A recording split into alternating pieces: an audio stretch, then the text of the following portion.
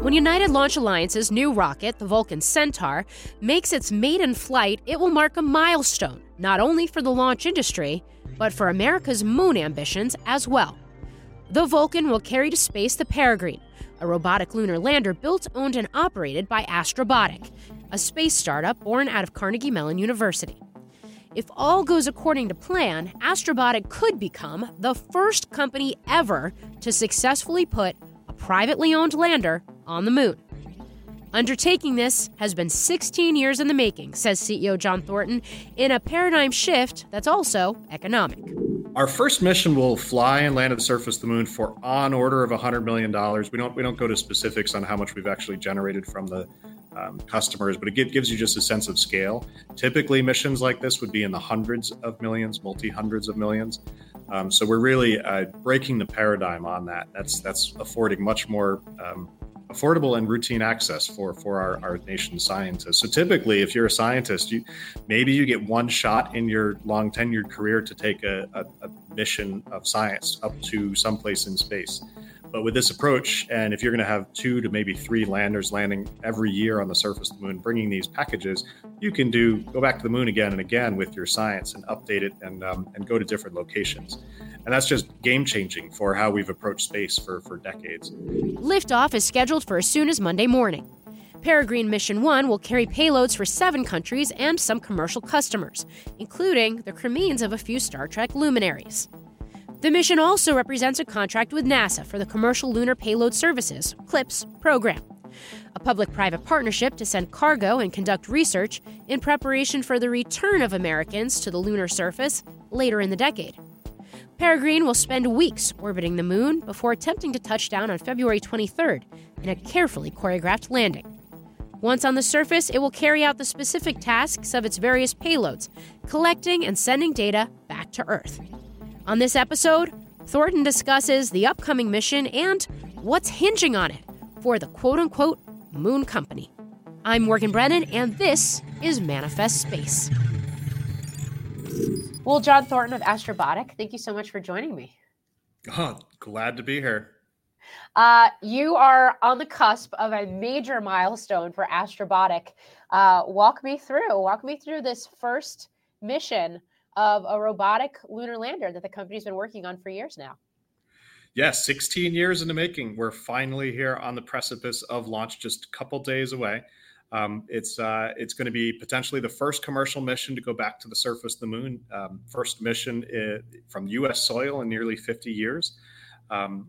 Very, very exciting. A new beginning of a new commercial era on the surface. This will be the beginnings of routine, regular access. This mission is going to carry 6 new nations to the surface of the moon. It's really going to open things up and make a whole new world possible for access and deliveries to the surface. And depending on the timing and if everything goes according to plan, your company will be the first commercial lunar lander ever on the surface of the moon. Is that right? It's quite possible. Depends on launches from our competitors and exactly how the timing is going to play out, but it's quite possible. We're neck and neck right now with one of our competitors. Yeah, that competitor being Intuitive Machines, but we've seen like launch timing shift here and there, or I guess they'll get delayed for both for a variety of reasons. So how is this going to play out? Assuming liftoff happens Monday morning as anticipated, everything goes the way it's planned to go. What are the next steps? That's right. We have a few-day launch window starting January 8th. If all goes well, we will be blasted to the blasted towards the moon. The launch vehicle will deliver us to a trajectory called translunar injection, which is basically being shot towards the moon. And then it's our lander's job the rest of the way. So we're going to do trajectory correction maneuvers on the way out. We're going to take several days to get there and then a few weeks in lunar orbit itself. And the reason for the long lunar orbit is we're actually waiting for the local sunrise at our landing location. So we're actually going to wait there until February 23rd. And right then that day is local sunrise at the location we intend to operate at. And that's when we start our landing descent. It's about a 1-hour operation from sending the command to land to actual touchdown. That is going to be the ultimate nail-biting, terror, thrill, excitement, all at once experience. We're going to be operating that all from Pittsburgh in mission control at our headquarters. And then once we successfully soft touch down on the surface of the moon, that is when our surface operations begin. We're going to establish communications, become a power and communication hub for our customers. We're going to have rovers dropping and driving off. We're going to have some payloads dropping down to the surface, and lots of science instruments turning on. And everyone's going to be trying to scramble to get as much data as they can, as quickly as they can, before the sun sets in just 10 days. Because at that time, we anticipate that we're going to have failures of the system, because it just gets down to liquid nitrogen cold and stays there for 2 weeks. So that will be a flurry of activity, very different than a Mars mission for multi-years. This is going to be a flurry for 10 days, and just to prove out as much as we possibly can and learn as much as we possibly can for the subsequent missions to come. You kind of already touched on it, but why is sunrise so important? And what does that mean in terms of the sun cycles you see on this part of the moon? Yeah, the moon has 28 Earth days for every single lunar day. So that means 14 days of light, 14 days of dark. When it's light, it's above boiling. It can get up to 120 degrees Celsius, or about 250 degrees Fahrenheit on the surface. Once the sun sets, it gets down to liquid nitrogen cold and stays that way. So it's down to minus 180 degrees C. And it stays that way. And it's really, really challenging to survive that. Most battery chemistries will fail in that environment. And even just small things like a solder joint could break with that extreme temperature variation. So it's very difficult to survive the night with the architecture that we have today. We are working on technology to survive that into the future. And there are other ways to do it. Typically, you need government resources to get that done, because they use radioisotope materials to survive the night. That's difficult for commercial. So for now, this first mission, we're just focusing on landing, focusing on getting as many payloads operational and get as much data as we can back. And we're going to learn a lot from that. And subsequent missions will continue to amp up the capability and future set. So you have 10 days to do all of this. With some of those payloads, then, is the window here 10 days, or for some of these payloads, is it going to be much longer than that? It's 10 days just for all of the payloads. And the reason for that is all of the payloads rely on our power and communication to operate. The communication back to Earth is very difficult from the moon, and you need a lot of power and a big antenna. And all of our payloads are too small to carry their own versions of that. So we're actually going to use a local Wi-Fi network to send all of our payload data through our systems back to Earth with our special space antenna that can do bandwidth connection back to Earth and get all of that data down. Which is fascinating in of itself, because it's such a different business model than anything we've seen lunar-wise ever before. And that sort of gets to what you're doing with Astrobotic. The fact that this is a commercially built and owned, right, lunar lander. And then you're basically renting out your services for your hardware and for your technology to the government. That's exactly it. We are a cargo delivery service. We're a power station. We are a communication provider. That is the nuts and bolts and really the business model for what we do. We've got 20 customers on board the first mission. Some are just using delivery, i.e. they just want to get there. Others are using the full suite of other services with communication and power services. But ultimately, this is the beginnings of routine, regular access to the moon. And this is what our nations and world scientists and explorers will use to discover more about the moon and find ways to use it in ways we've never had possible before, and really open the future of our whole solar system, because the moon really truly is a gateway to the rest of the solar system. And as part of the CLPS program at NASA, the Commercial Lunar Payload Services program, how instrumental is a program like that to a company like Astrobotic being able to realize this vision? NASA's CLPS program is really, really critical. And I can't thank enough the agency, and I'm very lucky, just taking my company hat off and putting my U.S. citizen hat on. We're very lucky as a nation to have NASA be as forward thinking as they are and risk tolerant as they are to take on a program like this, to bet on commercial, to bet on industry, to be able to break the cost paradigm, to get back to the moon at a regular cadence at price points that have never been possible before. They have manifested 10-ish missions to go back to the surface of the moon with this model. It really is the beginning of a flurry of activity on the moon.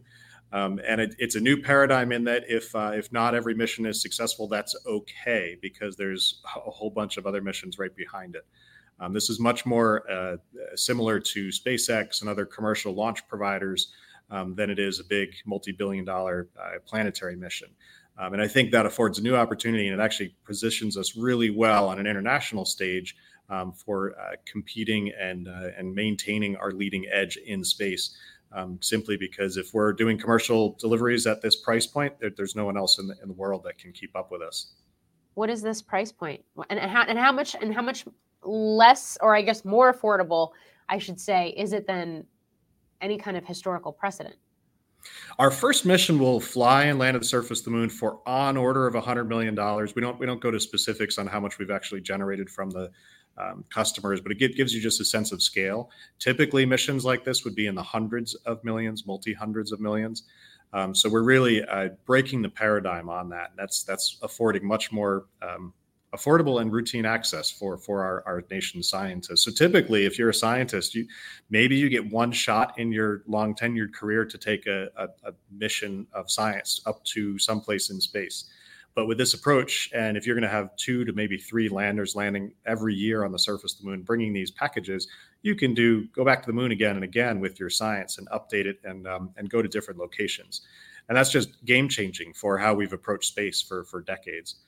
So it's very, very, very exciting for the future. And I think it will also open up the possibility of using resources and building infrastructure on the moon.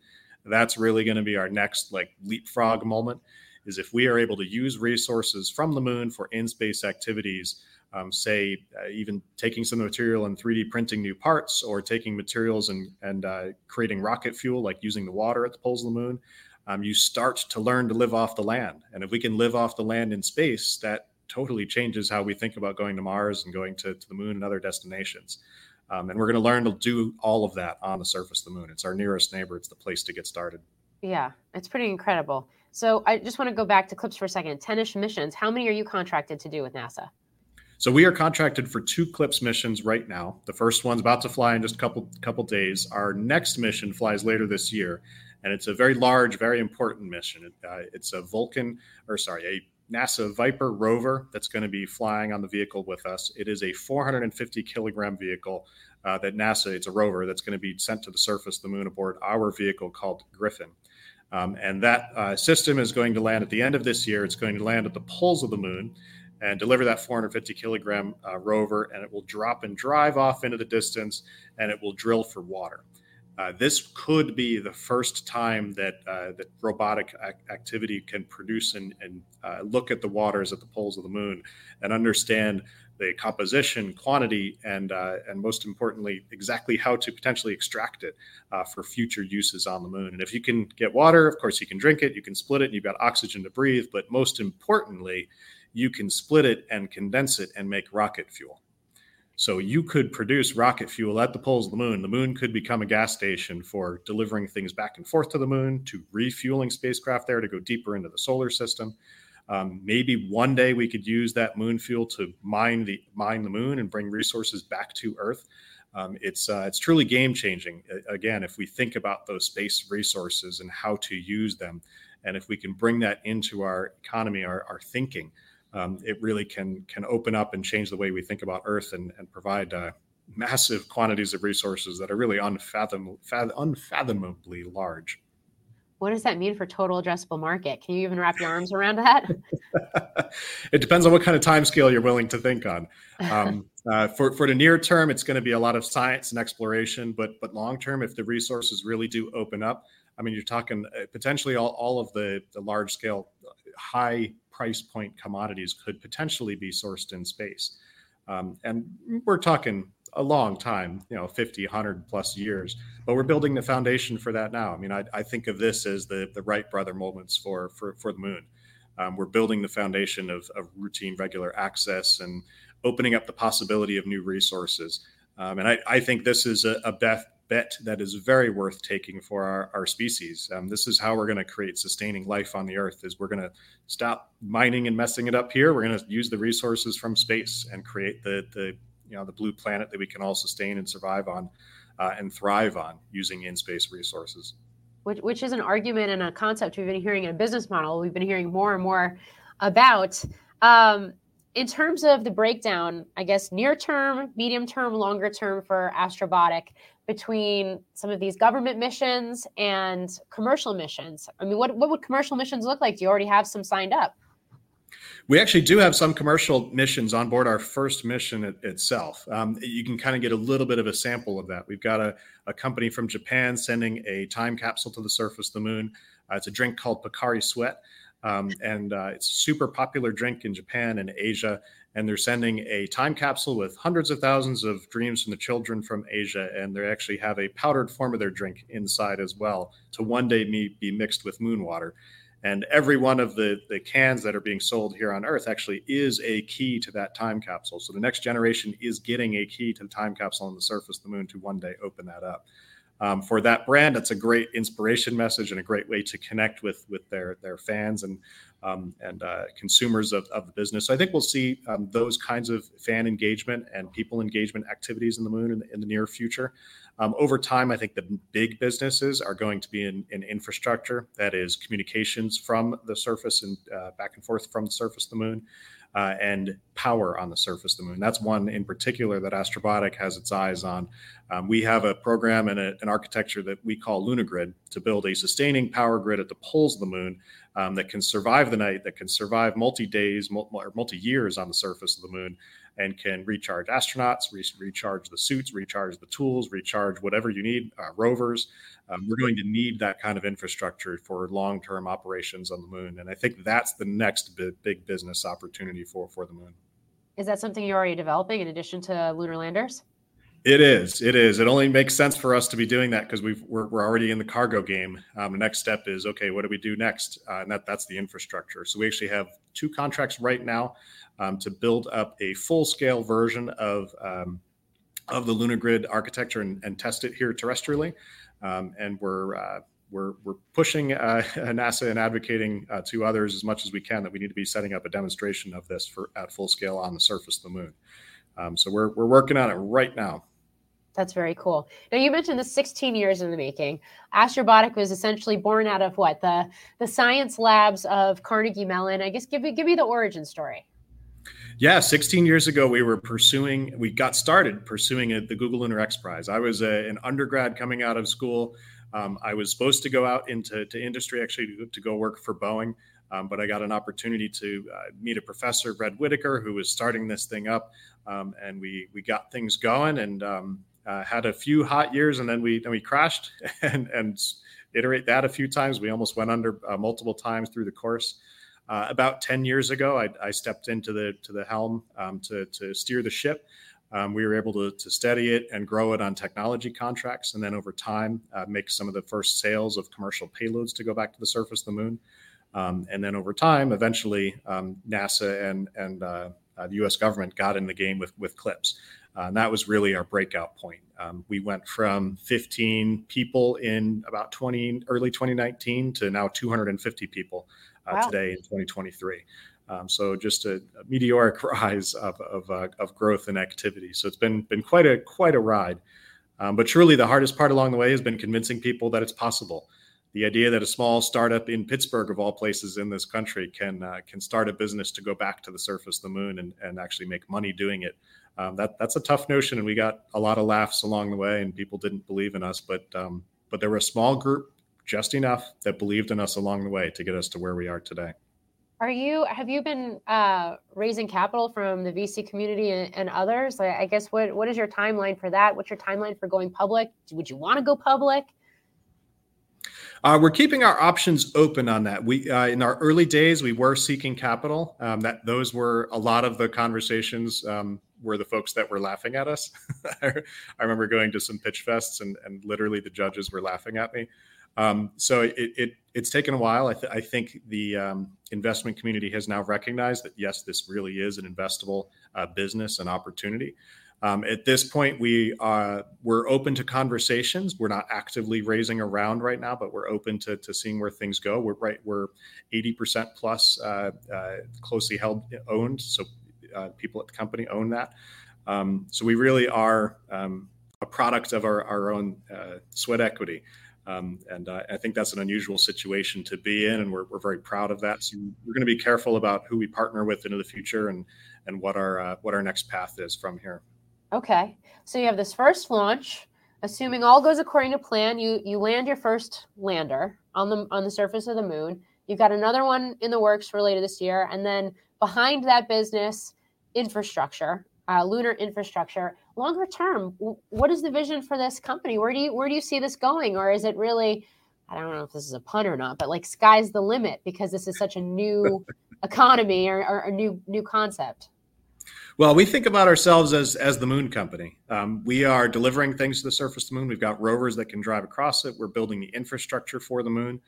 And if we can operate and build sustaining infrastructure on the moon, then why not the next planet in our solar system? Why not the next deep space destination? We could potentially start disrupting science missions that are done at a fairly high price point. Maybe commercial can take those opportunities on with this same approach.